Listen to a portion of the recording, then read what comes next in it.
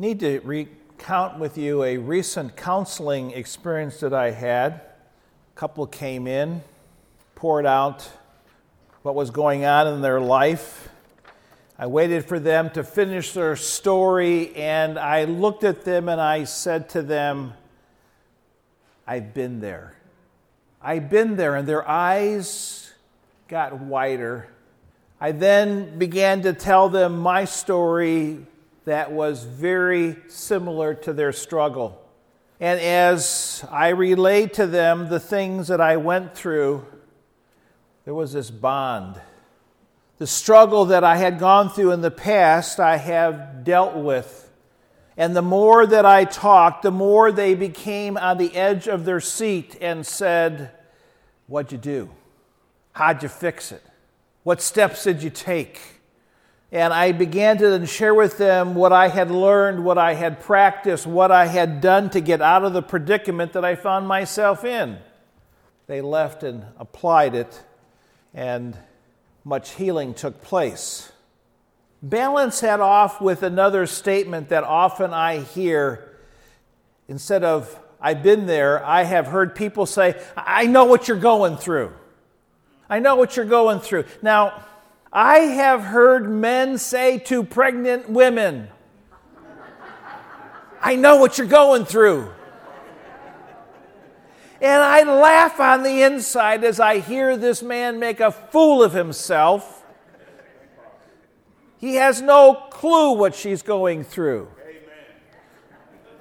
And how would you know, Van? Because you don't know. I have heard parents and grandparents say to their adolescent child or grandchild, "I know what you're going through." Now, we don't laugh as much about that one.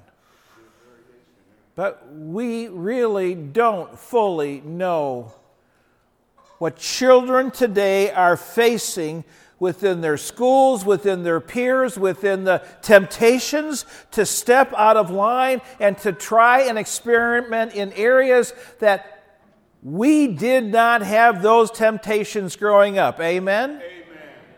But we say to them, "Well, I know what you're going through." We really don't. I've heard people who are comfortable in life talk to someone who is down and out, who is struggling with addiction, who are struggling with issues in their life, and they'll say, "I know what you're going through." Impossible. It is impossible. Until you have been through some of those struggles, until you have lost hope repeatedly, you don't have really an inkling of what they are struggling with. And so I think there's a difference between "I've been there" versus "I know what you're going through." I think they're worlds apart. And I think what makes the Scriptures so dear is often it is written by men inspired by God, but who have been there in some of the same areas that we have been there. And they've dealt with life. So here's the problem. All of us are pilgrims. All of us are aliens and strangers on this journey called faith. We're looking for comfort. We're looking for encouragement. We're looking for direction, support. We want some inside information. We want someone to care about us. We want empathy. We need strength at times on this pathway of discipleship. We need someone who has walked this road, who is a little bit further down the path, and who will then say to us, "I've been there. Amen. I know the struggle." Today, we're going to hear from someone in the Bible who has been there. And he will provide for us, I believe, encouragement for us on this journey of faith. Please turn to probably one of the best loved single passages in all of the Old Testament, Psalm 23. We all know it. We've heard it quoted. Almost every funeral I now do, I include this passage. Now, what is the background of this psalm? You know what? We know nothing of the setting or the background of this psalm. We don't have a clue historically where it took place in the Old Testament. However, we know the author. The author is David. It says right in the psalm, a psalm of David. Now understand, when the scriptures were written, that little tagline was not added by current day authors. That little tagline, a psalm of David, is in the original Hebrew. It is connected to the psalm. And so we know David. And that is huge. David, destined for leadership at a young age. David, the baby of the family. David, mistreated by his brothers, kind of like, oh yeah, don't forget the little one. David dealt with danger early on in life, faced wild animals. David, he had to learn how to wait. He was set aside by the prophet that he would one day be king, but he did not realize that for decades. Had to wait. David, he knew how to fail, amen? He knew how to fail big time. And yet, David had a sensitive heart towards God. He knew how to dream big and yet be frustrated by God's design. And I could go on more and more with this understanding of David. We don't know where he wrote it, when he wrote it, what was going on in his life, but we understand that if we look at David and how his life is portrayed in the scriptures, David's been there. He understands life. And then he pens this simple psalm. When I decided to preach on this, I said to my wife, you know, Psalm 23 is only 6 verses long. And she said, no, there's got to be more than that. And I had looked it up. No, 6 verses. He makes a statement in the first verse.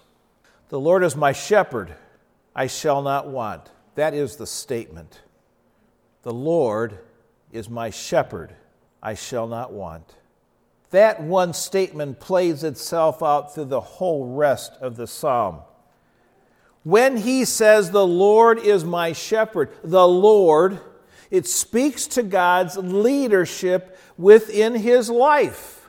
He understood who was in charge. It is the Lord, the sovereign one, Yahweh. He calls him a shepherd. It expresses dependency and trust. It's comprehensive and yet intimate. And if God is the shepherd of my life and I am taking my cues from him, then I just do and go wherever he leads. Amen? Amen. Well, that's how it's supposed to work. We're just dealing with sheep here. The Lord is my shepherd, I shall not want. Now, this phrase, I shall not want, that understanding has shifted over the generations. A different and I think a more accurate translation is, the Lord is my shepherd, I lack nothing. I lack nothing. When it says that I have not a want in the world, I don't lack anything I need. And David was saying, through all of his life, God has supplied everything I have needed to live for him. The Lord is my shepherd. I lack nothing. However, the key to this entire psalm is a word that I have kept reading over that we need to focus on. The Lord is my shepherd. my shepherd. It is the key to the entire psalm. It makes it personal. Unless he is my shepherd, then the rest of the psalm doesn't belong to me. He's my shepherd. Therefore, as we quote Psalm 23, understand if he is not your shepherd, then everything else we're going to talk about this morning doesn't apply to you. He is going to go on in this psalm and talk about what does God provide as I am the sheep and he is the shepherd of my life. What has God provided for David and for us as a good shepherd? And before I even go further, this idea of being the shepherd and the sheep, Jesus latched on to this concept, and in John 10:14, Jesus takes on the title of the Good Shepherd. He is the Good Shepherd. So, fill in the blanks in your outline if you wish to go along. What is one of the things that God provides? Number one, spiritual rest and nourishment. Spiritual rest and nourishment. Verse 2, he makes me lie down in green pastures. He makes me lie down in green pastures. He makes me lie down. One author said, if you don't come apart and rest, you will come apart until you rest. How true is that? And understand, he just doesn't bring me to a beautiful green pasture, and when it talks about green there, it has the idea of fresh shoots of grass, kind of a delight for a sheep. God brings to us rest and spiritual nourishment. He says, you must rest here. How many of you have been laid down by God himself in sickness? And it says, until you rest. I don't think I've told you this before, but how long has it been we went on a retreat, Barb and I, for about 4 or 5 days, a spiritual retreat with about 5 other couples. They're in Freeport, Illinois. I say this to my shame. I was burning the candle at both ends and in the middle. And I had a funeral. That's why we went to the retreat late. We were supposed to start in the afternoon on Sunday. We got there late on Sunday because I had a funeral Monday morning. I got there. I did not understand how exhausted I was. Physically exhausted. Yeah, you're laughing over there. Had lunch, put me to bed. I forget how many hours the first time I slept. I think it was like 20 hours straight. 18 hours. Okay, 18 hours. Okay, I don't want to exaggerate because she will keep me honest here. 18 hours nonstop. It was like I slept in a cave. I got up, greeted the people, and I went back to bed, and I forget the second time I slept way too long. But I was exhausted. God provides for us spiritual rest. We have to listen to him. And if we don't take the rest, he's going to make us lie down. So he provides that. He's watching out for our needs. Secondly, spiritual refreshment and restoration. Spiritual refreshment and restoration. Verse 2, he leads me beside still waters. He restores my soul. He leads me beside still waters. Waters placid. Now, why is that so important? None of us have ever worked with sheep before, I don't think. Sheep are not the most brilliant animals on the face of this earth. And if all of a sudden they see water and they're thirsty, they will go to water naturally. Most animals do. But if it is fast running water, like in a major stream, and they wade in, their fur begins to get waterlogged, and all of a sudden the stream will take them downstream because they cannot navigate the water anymore. So the Good Shepherd takes us to water sources that are still and placid, and the sheep can wade in and drink to their heart's content, and then kind of lumber back out because, again, their wool has absorbed so much water. They are now weighted down. Still water. And He restores my soul. He understands me. He understands what I need on the soul level, and He provides it. Thirdly, guidance in the right way. Guidance in the right way. I called it moral direction. Verse 3, He leads me in paths of righteousness for His name's sake. He leads me on the correct path. He shows me where to go. And now why is that so important? Because sheep are easily distracted. Amen? Okay, there's a few bleeding over here. It is. And if we see green grass over there, even though the shepherd's taking us over here, we tend to go where our emotions take us. Amen. And the shepherd says, you know what? That's not a good path. That's not the way to go. Let me take you over here. This is the better path where I want to take you. He does that. Now, why is that so important? It says in the passage, He leads me in paths of righteousness for His name's sake. Why is that important? Because it reveals, He confirms His character and nature. See, God's reputation is on the line.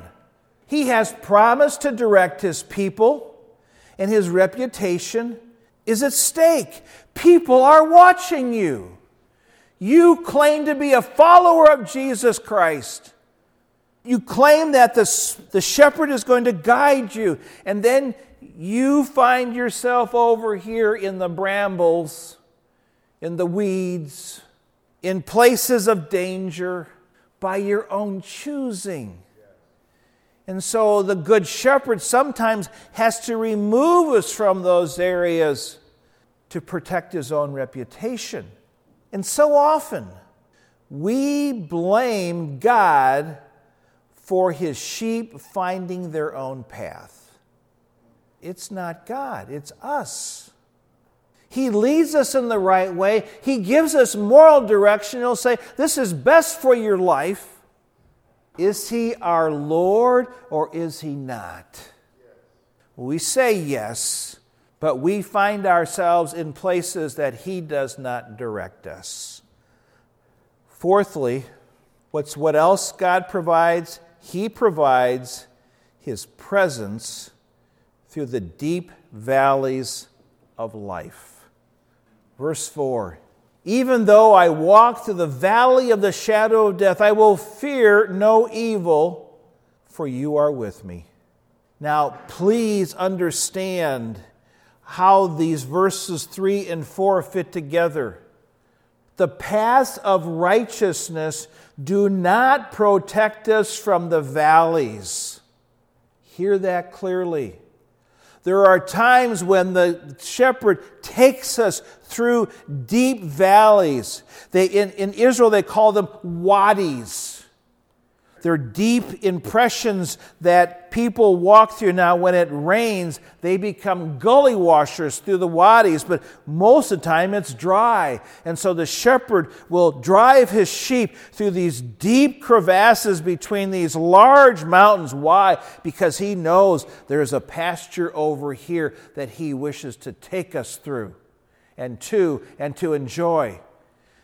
Sometimes we find ourselves in these times of deep shadows and we wonder, where is God? we wonder, what is he doing? Where is the sunshine? The shepherd is there with us. His presence gives us strength and comfort and encouragement. His presence results in our tranquility, our comfort. And it says, I need not fear. And I don't know what deep valleys you are going through right now. The good shepherd is there with you. He is leading you through this, and you will get through this. Just follow the shepherd. Fifth, blessing, provision, his secure protection from without and within. It says, your rod and your staff, they comfort me.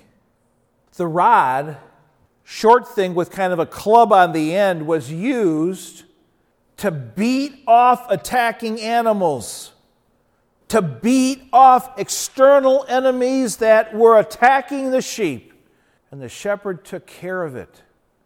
But I realized, as it talked about the staff, it was a tool, yes, for the shepherd to walk the pathway, and sometimes it was rocky, but the staff was a tool to keep the sheep on the path. It was long. It could say, no, get off the rocks there. Don't go down this path over here. The staff was a tool to beat off the internal enemies. And you know what our biggest internal enemy is for each one of us as sheep? Our own wandering foolishness. We want to do our own thing our own way. We have no clue what the topography holds or the terrain holds or the future holds. The shepherd does. And so often we think we know best. Amen? We know best. We do not. I need a shepherd. I need someone who has said, I've been there. And he provides secure protection for us in the midst of danger. Number 6 is his provision in our wilderness.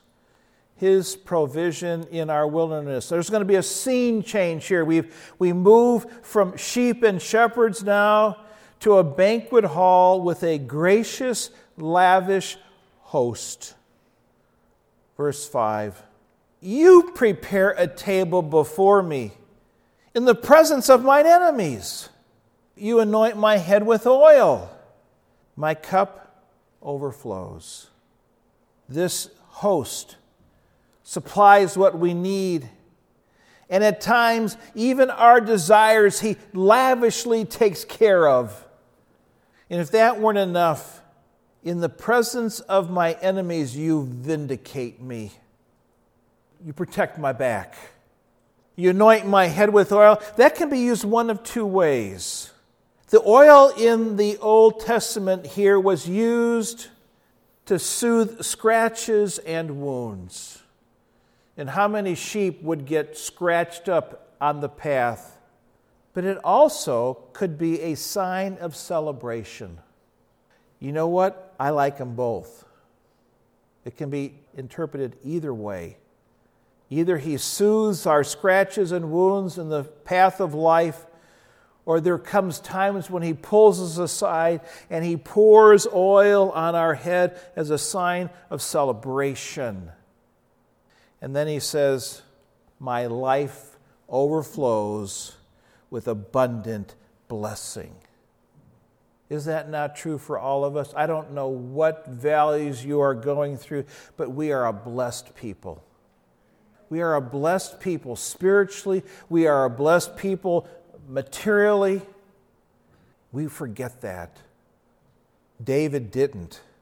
His cup overflows, and so does ours. The last provision from God is found in verse 6. And to fill in the blank, we have a home to go to. a home to go to. Surely goodness and mercy shall follow me all the days of my life, and I will dwell in the house of the Lord forever. David expresses deep confidence in God's loyalty to him. He looks forward to full communion and fellowship with God eternally. So I'm on this path as one of his sheep. I'm one of his followers. I go through life. He guides me. He protects me. He provides for me. But there will be a day where I will spend in the house of the Lord forever. What a series of blessings. Do you understand why I call this message a call to confidence in God? Will God take care of us? Yes.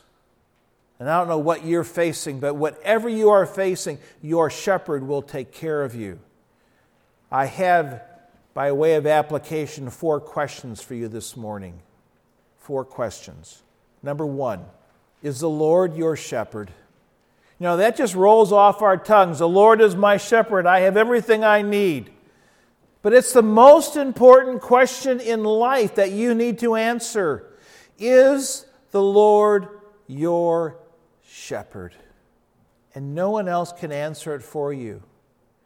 And you may have sat in this congregation for years hearing that and saying, of course he's my shepherd. Not unless you have placed your faith in Jesus Christ as your Savior from sin can he be your shepherd. Embrace him today. Secondly, have you gotten off the path from the shepherd? Have you gotten off the path from the shepherd? Are you caught in a thicket this morning?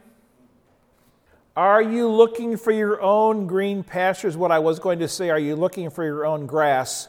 But now in our culture, that now has a new meaning. So are you looking for your own green pastures? Have you allowed much distance to get between you and the shepherd? And he's trying to lead you, and his voice is becoming less and less clear because you've allowed distance. It's time, if that's the case, to cry out to the shepherd, to get back close to him, to listen for his voice and his direction. Maybe what you are feeling in life are the prods of the staff to say you need to get back on the path. If that's the case, it's time to confess.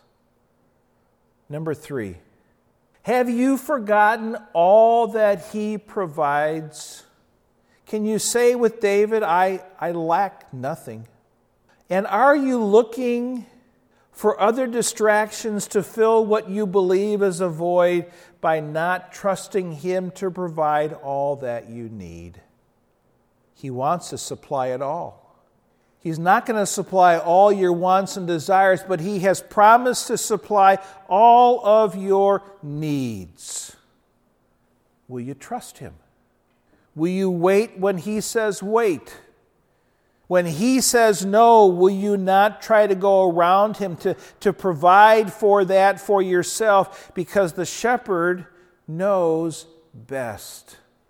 He knows each of his sheep individually. He knows what is best for you. Will you trust him?